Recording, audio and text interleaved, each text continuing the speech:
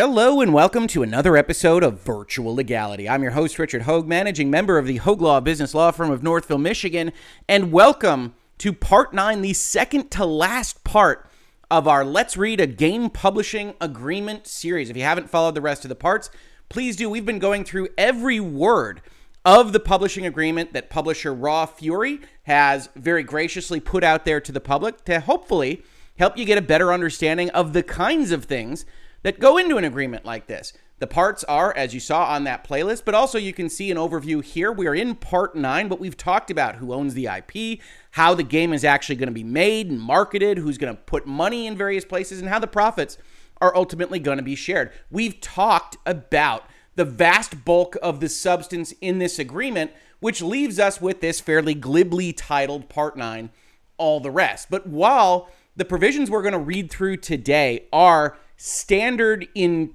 concept, they can vary in significant ways in scope and what's actually in the document. So you're always going to want to read through this very closely, even if a lot of it is potentially what we might call boilerplate, because there are going to be so many common concepts across contracts. Almost all contracts are going to end with something called general provisions, as you see here, or miscellaneous, or just the overall kind of stuff that you need to make sure that the contract works overall.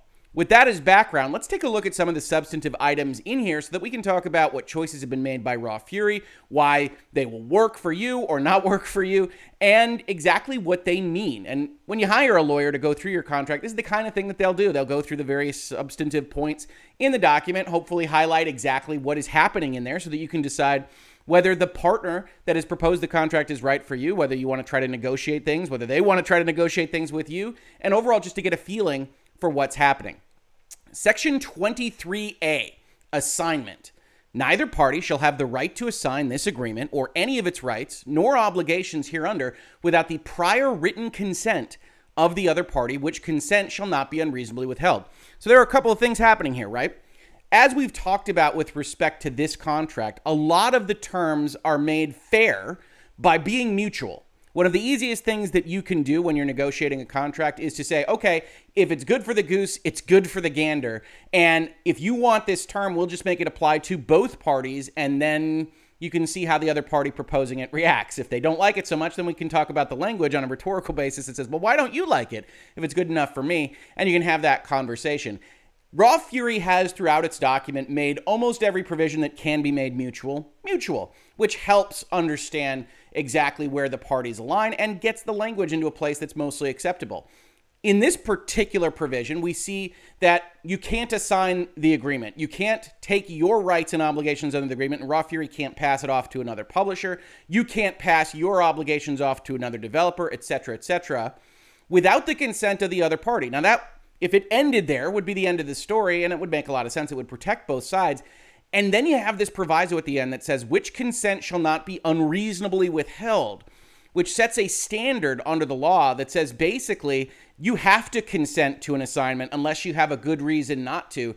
And if it comes down to it, if you choose to not give that consent, they could potentially sue you, one side or the other, if you don't feel that their reason is reasonable. And that provides a certain amount of protection for Raw Fury to potentially sell to a bigger publisher if it wanted to, or for the developer to do the same. But it also creates a kind of exposure risk to say you can't block some assignments because unreasonable is a pretty hard standard to hit. The proviso in this provision says basically you're going to give your consent in most circumstances, and you have to read it that way to understand that really both parties are going to have the ability to assign this agreement in most circumstances. Then we get Section B, non-disparagement. The parties acknowledge and agree not to make any statements, written or verbal, or cause or encourage others to make any statements, written or verbal, that defame, disparage, or in any way criticize the personal or business reputation, practices, products, or conduct of the other party, its employees, associates, or partners. The parties acknowledge and agree that this prohibition extends to statements, written or verbal, made to anyone, including but not limited to the news media, on forums, blogs, or any social network. Now, this is one of those provisions that you really want to make sure you understand. And one of the reasons that you read through the general provisions or the miscellaneous section, because this is an actual ongoing obligation, perpetual in nature, for both parties to not say anything bad about the other party really forever. And it covers almost anything. You cannot in any way criticize the practices, products, or conduct of the other party or the personnel associated with that party. And that this includes things that we wouldn't ordinarily assume it would necessarily include, things like forum posts and blogs or social network, a Facebook post, a tweet. And I think that's wise, certainly from the publisher's point of view, because that's how so much information gets out there in the world of video games. But understand what this means. Developer doesn't deliver for you. If you're on Raw Fury's side and you think they stole your money, you can't go out there on Twitter with that. You can't go out there on Facebook with that. Same the other direction. You think Raw Fury didn't do its job in marketing your game. You have agreed that no matter what they have done or not done, you are not going to go out there with that information. And that's all well and good for the parties here, but you can certainly see how a bad actor, either on the developer or publisher side, can use a provision like this to hide their bad acts if you've got a potential contractual liability for exposing them to the world. Now, from a corporate lawyer's perspective, this is totally normal. I expect something like this. It's a little bit broader than I usually see. I might object a little bit to the or in any way criticize rather than just defame and disparage, because I think you can make pointed comments about a relationship that are constructively critical, that don't defame or disparage, and just talk about why or why not a specific relationship didn't necessarily work for you. This would void all of that. And if a lawyer were to look at this and you were to ask, can I make this tweet? Chances are, with the breadth of a paragraph like this, you shouldn't talk about the other party at all, because you can run into problems, and that might or might not be okay with you.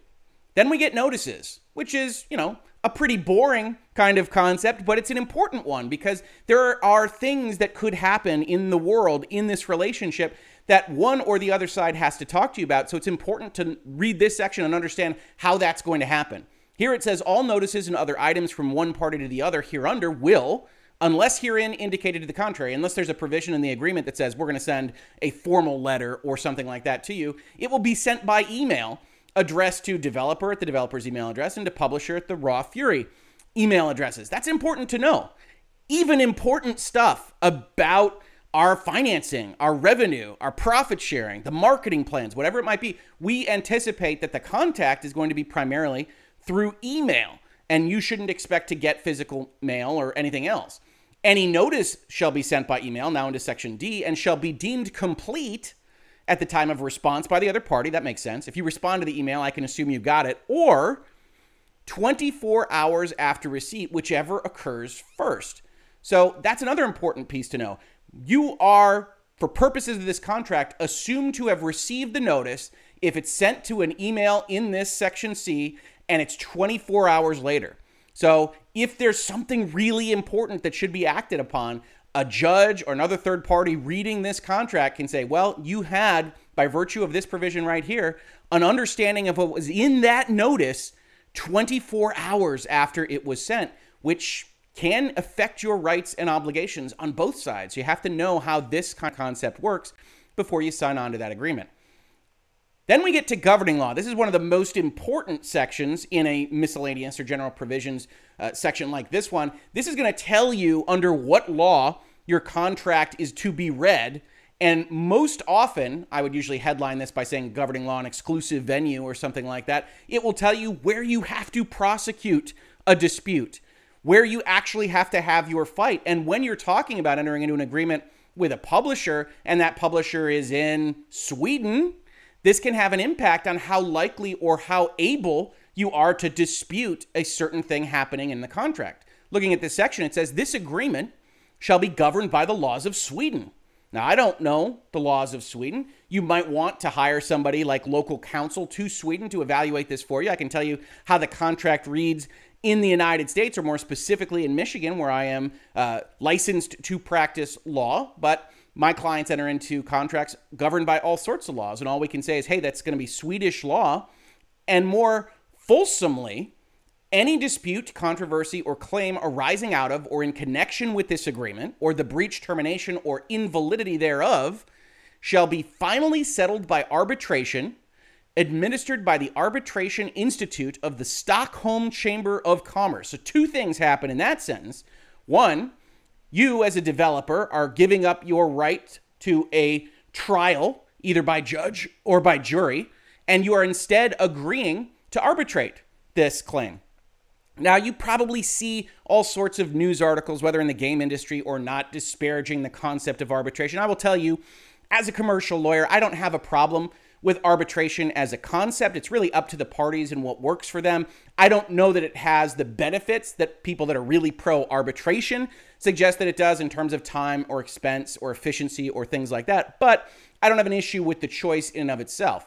You are agreeing to that, though, and if you're the developer and if you're Raw Fury, you need to know, hey, we're agreeing to arbitrate this, and more importantly, from my perspective, we're agreeing to arbitrate it in Stockholm, Sweden.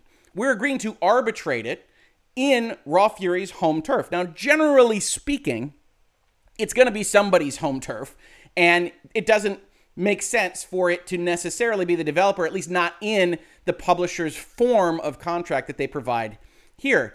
But if you've got a problem with that, obviously it would be prohibitively expensive to dispute a contract and have to move your team and your lawyers and whoever to an arbitration that happens potentially a world away from you.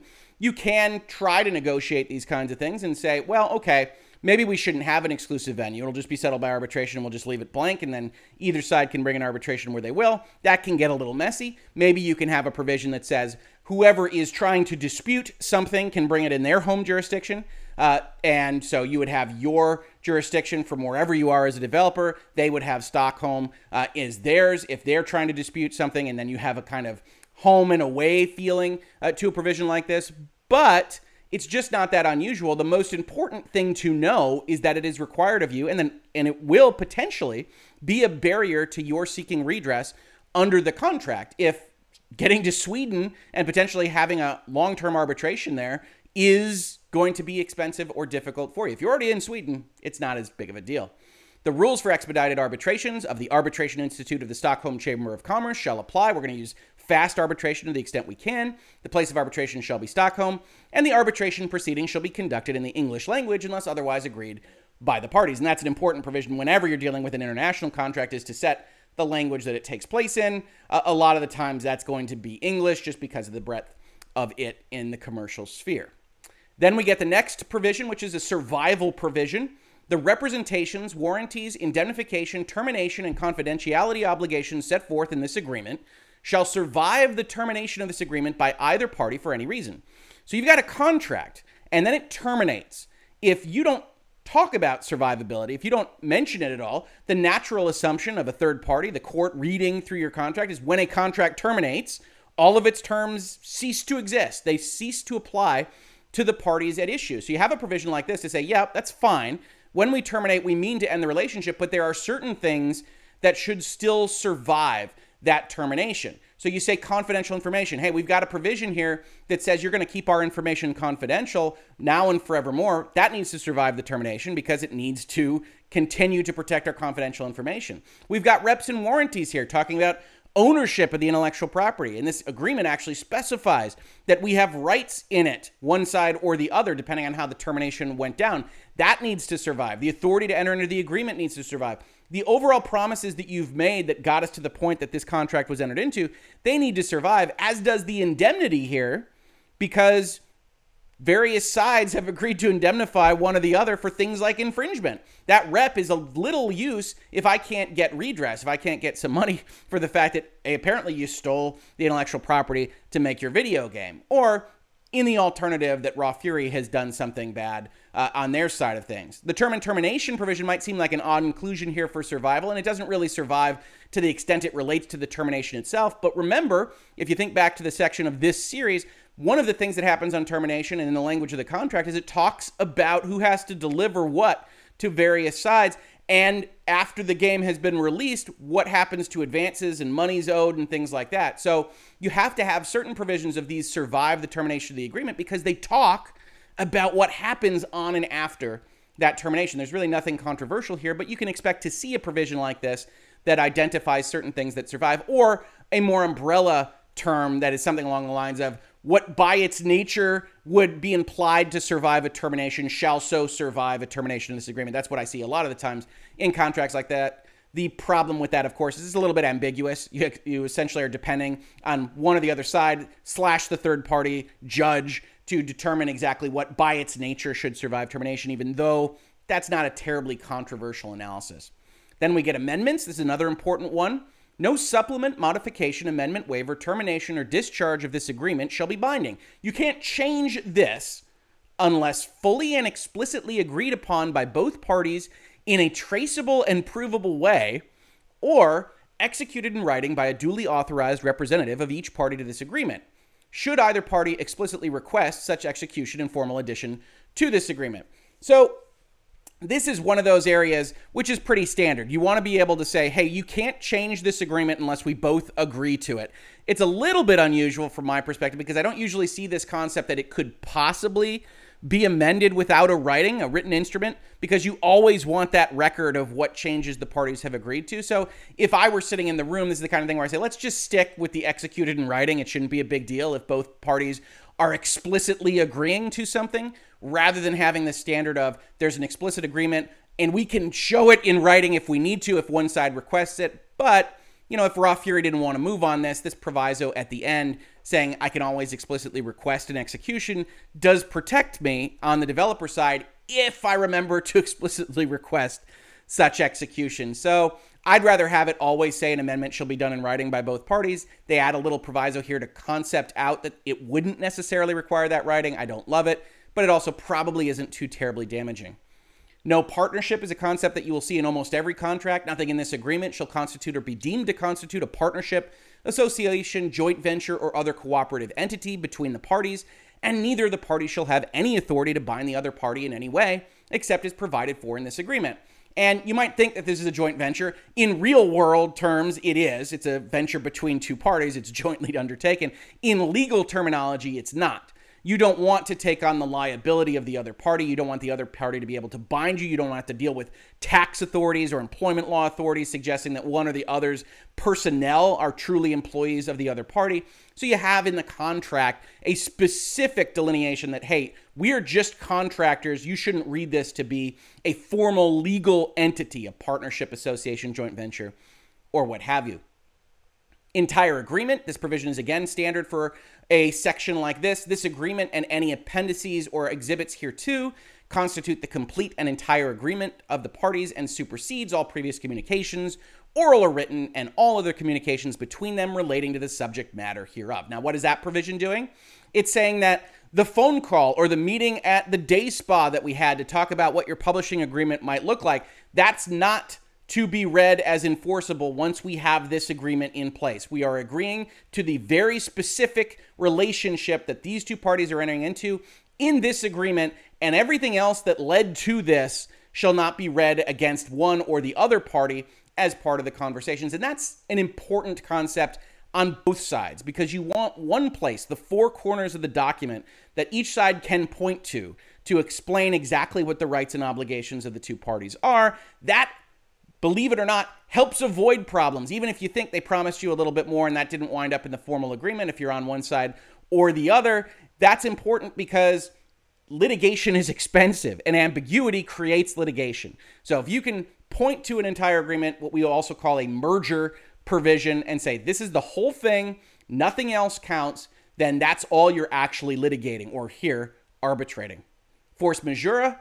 No party shall be responsible for delays or failure of performance relating from acts beyond the reasonable control of such party, including war, power failures, floods, earthquakes, and other natural disasters. This is the kind of place where today in 2021, we're seeing a lot of folks add specifically pandemic and epidemic to this list, but it's also considered an act of God provision. It basically says, and again, this is made mutual, so it's fair to both parties, that if something happens that is completely outside your control, a meteor hits your building and you can no longer develop for a little while, of course, the provisions of this agreement are told for a period. Now, there's also very often other provisions as part of a force majeure provision that explain, okay, but if it goes on for 12 months or 18 months or what have you, then we can terminate. And it's not going to be a termination where a lot of things happen badly to one side or the other, but we can't just have an infinite obligation to each other because it took a while to rebuild your building after that meteor hit. So this is a lightly framed force majeure, but again, it's mutual. And so ultimately, it's fair. In K and L here, we have the provisions that allow you to sign this thing in a modern way. First, counterparts. This agreement may be executed in one or more counterparts, each of which, when taken together, shall be deemed to constitute one and the same instrument. I think my fingers can almost type out that sentence because I've used it so often in contracts. But suffice it to say, what it says is you can sign the signature page, and it doesn't have to be the same page. 99% of deals that get done, at least in my line of work, I can't opine as to other lawyers, of course, are not done in person. There's no closing room. There's not usually the pens and the paper on a conference table somewhere. They are what we call through the remote exchange of documents. And that means that unless you're piecing together signatures and moving things around a PDF and copying and pasting, what you're going to wind up with at the end of the day is a signature from one party on the page and a signature from the other party on the same page, but with not the two signatures on the same page themselves. So what you wind up doing to execute an agreement is that you have a bunch of signature pages that essentially layer in all the signatures, and this says that's totally fine. That is still signing the same document. Going along with that is subsection L here, electronic signatures. Electronic signatures on this agreement shall be deemed originals for all purposes, and that's the other component of the remote exchange of documents. We also aren't collecting originals for the most part. There are certain regulatory and statutory instances where originals are required, or that testimony that originals are held by someone in some file folder somewhere are required. But ultimately, you can sign with DocuSign. You can sign with a picture on your phone. You can sign with a scan from the agreement page, and that you get that over to the lawyers, and they put all the pages together. And counterparts and electronic signatures allow for that remote exchange and allow for lower costs in terms of getting everybody in the same place at the same time. And then the very last provision, we're going to read this. You will have read through with me in 9 parts, really every bit of language in this Raw Fury publishing agreement. If any provision of this agreement shall be adjudicated to be invalid or unenforceable. So you get there and the court says under Swedish law, this provision isn't allowed. What should happen? Well, one thing that could possibly happen is that if this provision isn't allowed, then the whole document goes away. And nobody really wants that. This provision says instead, it shall be construed by limiting and reducing it so as to be enforceable, or eliminating it without invalidating the remaining provisions of this agreement. So it says, okay, judge, fair enough. For whatever reason, this provision is illegal. Don't kill the whole agreement. Reduce it. If it's something like an interest rate and it's too high to be allowed by law, just reduce it to what's the maximum available under the law and let the agreement go. Or if there's just no world in which a provision like this will be allowed here under Swedish law, eliminate it, but let the rest of the contract go forward. And that's good for both parties. It can potentially lead to some thorny issues if something that one or the other party thought was absolutely critical to the relationship between the two sides gets killed and the agreement survives.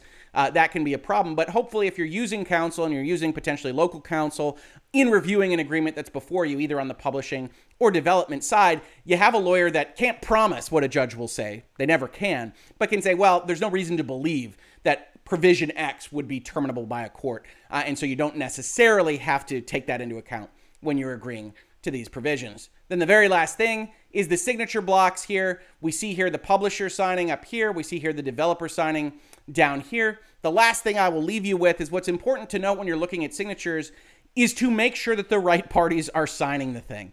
One of the big pieces of trouble that an individual or small business can get into is by signing a contract, not, as you see here, on behalf of developer, but if you just killed this language and you didn't see this here and it just said agreed to and accepted by John Smith, then John Smith is the one with the rights and obligations under the agreement, and potentially problematically so for the limitations of liability that are the reasons that you have an entity in the first place. You don't want a problem with this contract to mean that Raw Fury could take your house. And in the same way, Raw Fury doesn't want the developer to be signing with just Jonas Antonsen here. They want to be signing raw fury. So you want to make sure that there's something that says on behalf of publisher, or more usually in the case of contracts that I work with, something that says here raw fury by title date and then developer name by title date. You just always want to make sure that the parties that are at the top of the contract, the ones that are actually entering into all this, are rightly called out in the signature blocks and the execution of your agreement. So a shorter episode here, still important stuff,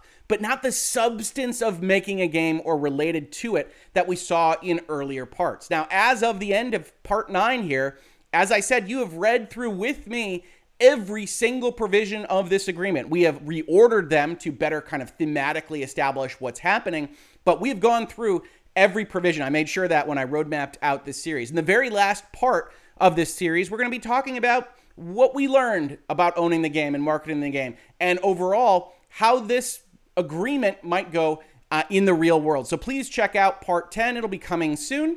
Otherwise, thank you for catching Virtual Legality with me. If you saw this on YouTube, thank you so much for watching. And if you listen to it as a podcast, so much for listening. I will catch you on the next Virtual Legality and, of course, the conclusion to this series. Thanks again. Virtual Legality is a YouTube video series with audio podcast versions presented as commentary and for education and entertainment purposes only. It does not constitute legal advice and does not create an attorney-client relationship. If you have legal questions about the topics discussed, please consult your own legal counsel.